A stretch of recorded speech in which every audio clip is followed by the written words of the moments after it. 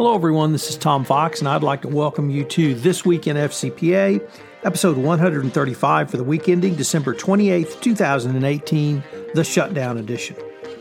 While Donald Trump has shut down the government over the holidays, compliance and ethics has not been shut down. However, with Jay taking some time off to spend time with the family over the holidays, I'm going to take a solo pull at some of this week's top compliance and ethics stories. But first, a word from our sponsor, Affiliated Monitors.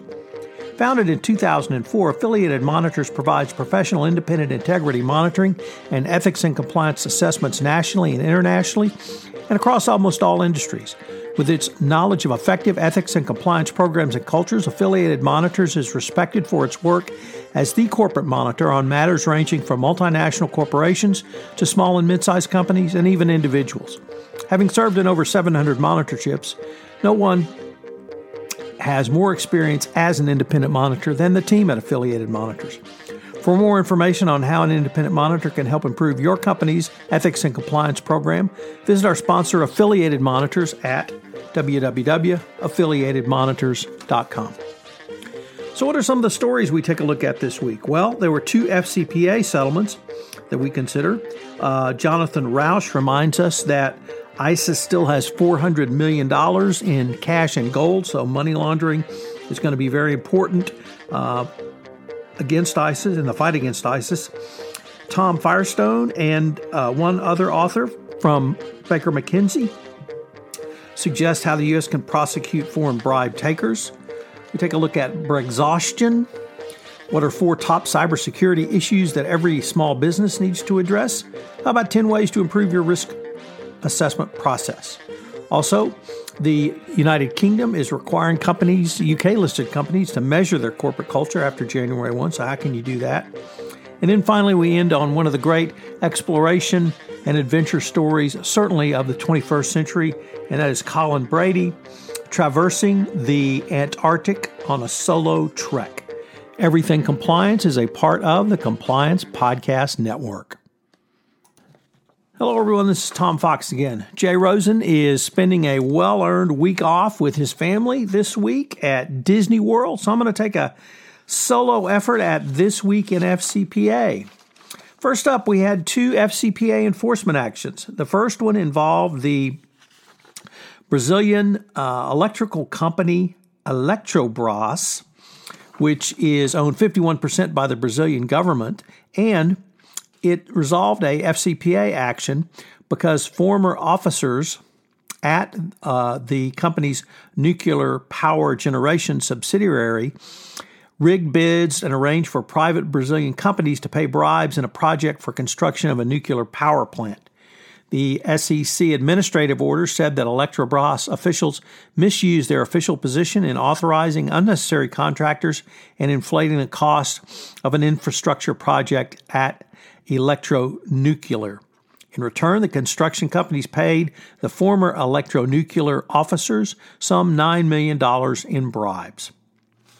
Secondly, we had another FCPA case, which comes to us from Sam Rubenfeld at the Wall Street Journal, which involved Polycom. The American technology provider settled a FCPA books and records and internal accounting controls provisions with the SEC this week. It also received a declination with a disgorgement from the Department of Justice. Polycom agreed to disgorge about $10.7 million and $1.8 million in interest, with a penalty of $3.8 million to the SEC. It also disgorged monies to the U.S. Postal Service Inspection Consumer Fraud Fund of $10.15 million and the U.S. Treasury of $10.15 million. So with a total $31 million of disgorgement for bribery committed by employees of the company's subsidiaries in China. It had some very interesting facts that certainly should be studied by every compliance practitioner. First of all was the underlying conduct occurred from a company called Plantronics from 2008, I believe, to 2016. The company had been sold to private equity and then was obtained by Polycom. So the first question is, how did all of this occur? with two companies purchasing the offending entity. Where was their pre-acquisition due diligence? But beyond the failures in pre-acquisition due diligence, we had a subsidiary who was using a parallel deal tracking and email system outside of the company-approved systems. Sales personnel were told by managers to use their personal email addresses instead of Polycom email addresses when discussing sales opportunities. The company failed to devise and maintain a sufficient system of internal accounting controls and lacked an effective anti-corruption compliance program with regard to its Chinese sales operations. However, Polycom made a great comeback, obviously by obtaining the declination of with disgorgement through its self-disclosure, cooperation, remediation, and disgorgement. So lots of lessons learned from the compliance perspective. You have to wonder about how much or how important compliance and ethics is to a company that allows its subsidiary to literally set up an entire system to bypass internal controls. It's going to be interesting to see what that impact is on the Goldman Sachs 1MDB investigation. Next up, an article in the FCPA blog by Tom Firestone and Maria Pinakovska, both from Baker & McKenzie. And this is a second part of a two-part series about prosecuting foreign bribe takers. And what I'd like to focus on in this article is how bringing the FCPA or other U.S. legislation in line by criminalizing foreign bribery would serve three valuable purposes, at least as articulated by the authors. First, even if bribe takers are never extradited or prosecuted to the United States, a U.S. indictment would make it more difficult for them to travel, or at least if they tried to travel to a company that has country that has an extradition treaty with the U.S. and spend their ill-gotten gains. And here you only need to think about the former CFO, Juliet Ming of Huawei. Second, an indictment could be used to support other penalties such as sanctions under the Global Magnitsky Act, which applies to foreign government officials responsible for serious human rights abuses and corruption. And third, U.S. charges would certainly put pressure on foreign governments to bring domestic charges against the bribe takers, which unfortunately, as the OECD has noted, happens only in about 20% of situations where there's a bribery conviction as to the bribe payer. So it's a very interesting article. It is a second part of a two-part series in the FCPA blog, and there's a larger article by the authors, Two to Tango, Attacking the Demand Side of Bribery, which they recently had published. I certainly commend that to everyone to take a look at and think about the supply side of bribery and how such laws could really impact and help U.S. companies going forward. I learned a new term this week from my Compliance Week colleague Neil Hodge, Brexhaustion. As Jonathan Armstrong has articulated in an Everything Compliance podcast, really the only thing that is saving the UK from having the worst political system in the world is currently the United States non-functional political system. So it was interesting to see where Neil thought we might be with Brexit. And it's running pretty quickly towards a disaster. There's been no vote on the final Brexit plan. The Prime Minister, Theresa May, had to pull it because she didn't have support in Parliament for a scheduled vote. However, she has now survived a no-confidence vote from the Tory party. Many in the UK really admire or sympathize her plucky determination to plow on and push for it, even though it does not seem that it will be passed. However, there are hardliners such as Jacob Rees-Mogg, who want a hard Brexit, or the Northern Irish Democratic Unionist Party, who does not want Northern Ireland to have significant or different regulations the rest of the United Kingdom. The Labour Party, it's not clear what they want, only something different. And of course, businesses want certainty. So right now, with the March 21 deadline really coming much faster, a big train wreck may be coming. If you have not started your contingency planning, you had better begin so. The United Kingdom apparently is not really very far along in this, unlike the EU, which has been preparing for not only Brexit, but now a no-treaty Brexit as well, where on December 19th, the EC implemented its no-deal contingency plans, which consist of 14 measures aimed at ensuring continuity in financial services, transports, customs, and climate policy. So we can only hope that there will be some plan or something will be put in place or agreed to by the British Parliament.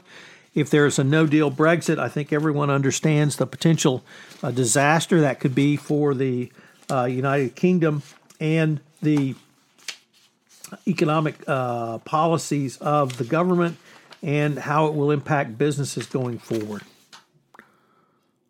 Cybersecurity continues to become more prevalent, more important, and more of an issue going forward into 2019.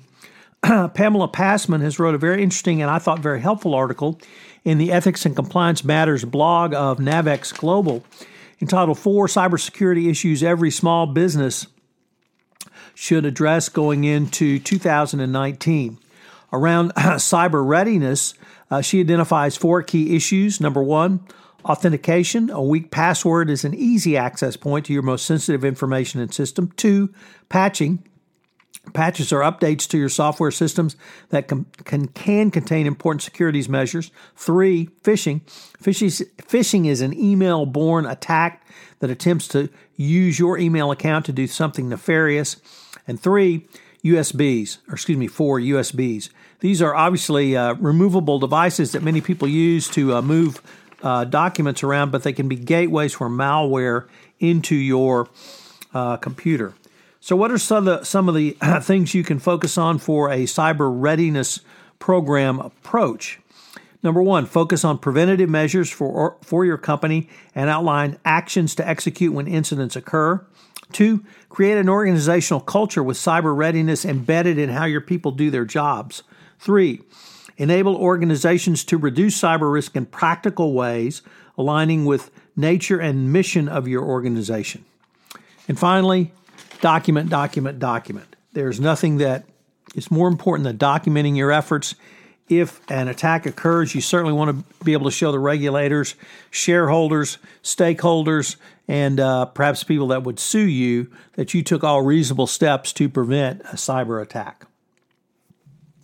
Next up, we have a great article from the always great author, Jim DeLoach. Jim DeLoach practices in Houston, and he is one of the top commentators on internal controls. But today I want to talk about an article that he posted on Corporate Compliance Insights entitled 10 Ways to Improve Your Risk Management Process, Guidance for Executive Management on the Board. So what are some of the ways you can move to help management and directors maximize the value derived from a risk assessment process?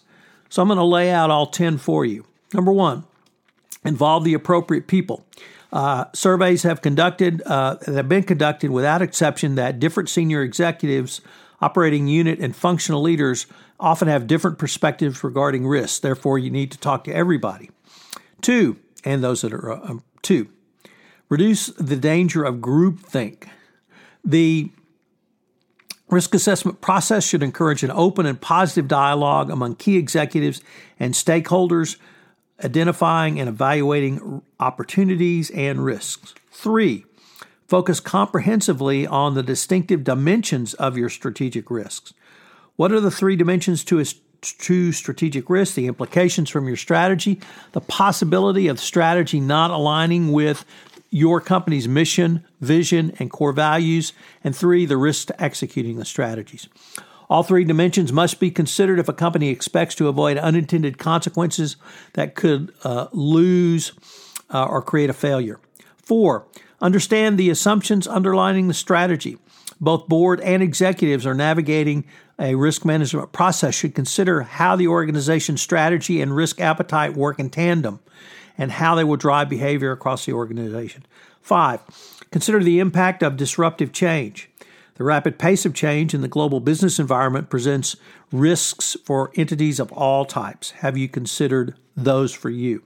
6, Consider the appropriate criteria to assess high-impact, low-likelihood risks. When considering extreme risk events, the operative question is, how resilient is our organization if one or more occur? I am in Houston, and hurricanes are something that we think about a lot, particularly after Harvey. So it's perhaps a lower likelihood event, but it's certainly high impact. How have you prepared for it? 7, understand the sources of risk. One of the most difficult tasks in risk management is translating a risk assessment into actionable steps for your business. How do you do so? 8, don't forget emerging risk. A key process for identifying emerging risks should be in place to supplement your ongoing risk management process. For the compliance practitioner, this is absolutely mandatory. 9, integrate risk considerations into your decision making. As important as the risk assessment process is, it may be just as important for the decision-making process to consider the impact of major decisions on your organization's risk profile. And number 10, never end with just a list. An effective risk assessment always leads to the formulation of risk responses to close the gap that you identify. And that means when you have identified that gap, you should move forward to fill it. Next up was a very interesting op-ed piece in the Financial Times entitled Taking the Measure of Good Corporate Culture. What I found so interesting about it was, first of all, from January 1 forward, a revised corporate governance code will apply to all UK-listed companies. It now states that a board's duty is to establish the company's purpose, values, and strategy and satisfy itself that these and its culture are aligned. So for every U.S. company doing business in the United Kingdom, and that's almost any U.S. company doing business internationally, if you have a UK subsidiary, this is going to apply. So how are you going to measure the corporate culture? Are you going to take a quantitative approach? Are you going to take a qualitative approach? Are you going to engage in surveys? Are you going to asked to look at your company's footprint outside, looking at public information? How are you going to do this? These are all questions that need to be answered. I would suggest that you consider a company that has engaged in culture surveys as a starting point. And the op-ed piece ends with the following: that wise directors will arm themselves with a variety of tools. They need to ask questions, but also you need to question embedded assumptions. You need to trust your middle managers as communicators. And finally, and perhaps most importantly, bear in mind that culture is not just a snapshot or a spreadsheet, it's a story. It's hard to rewrite, but if you fail to read it, an unhappy ending is virtually guaranteed. So what are you doing around your corporate culture? How are you moving to assess it? If you have any operations in the UK, this is something that you need to consider now. Finally, I'd like to end on a story that I think is one of the great adventure stories of certainly the 21st century, and maybe even since men have been going to the Antarctic.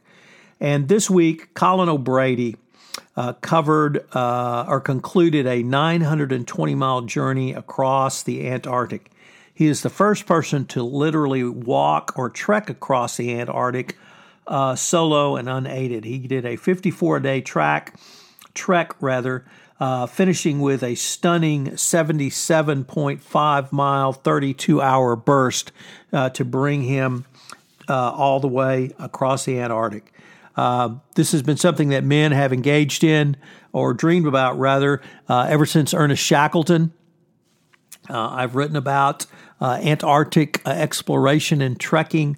It's perhaps one of the great last firsts left in the world, and something that literally everyone since Roald Amundsen from Norway, Robert Falkenskott of England, Shackleton, and Frank Worsley, who attempted to do this earlier this decade and died for his efforts.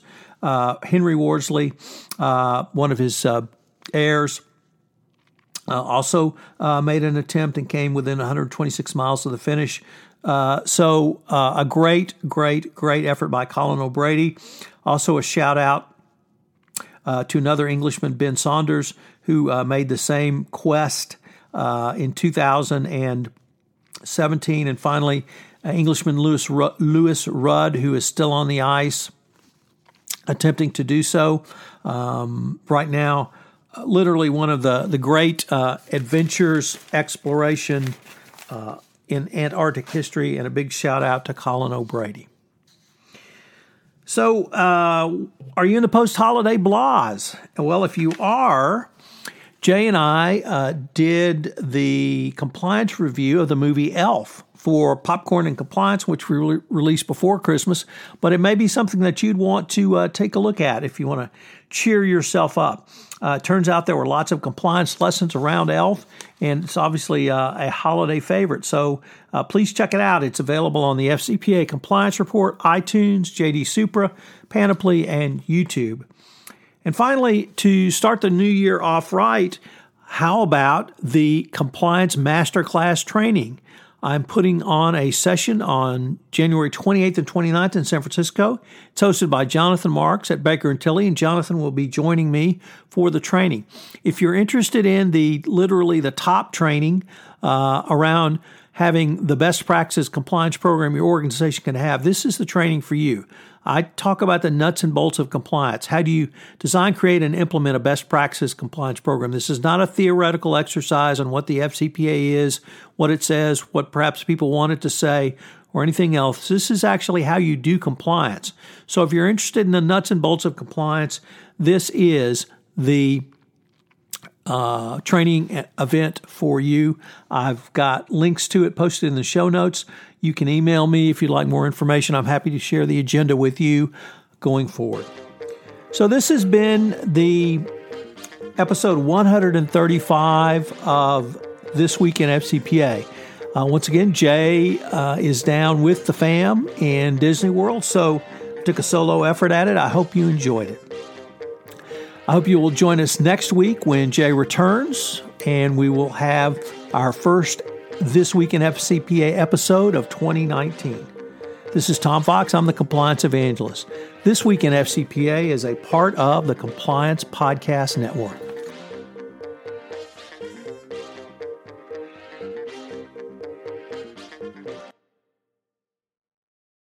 This podcast is a part of the C-Suite Radio Network. For more top business podcasts, visit c-suiteradio.com.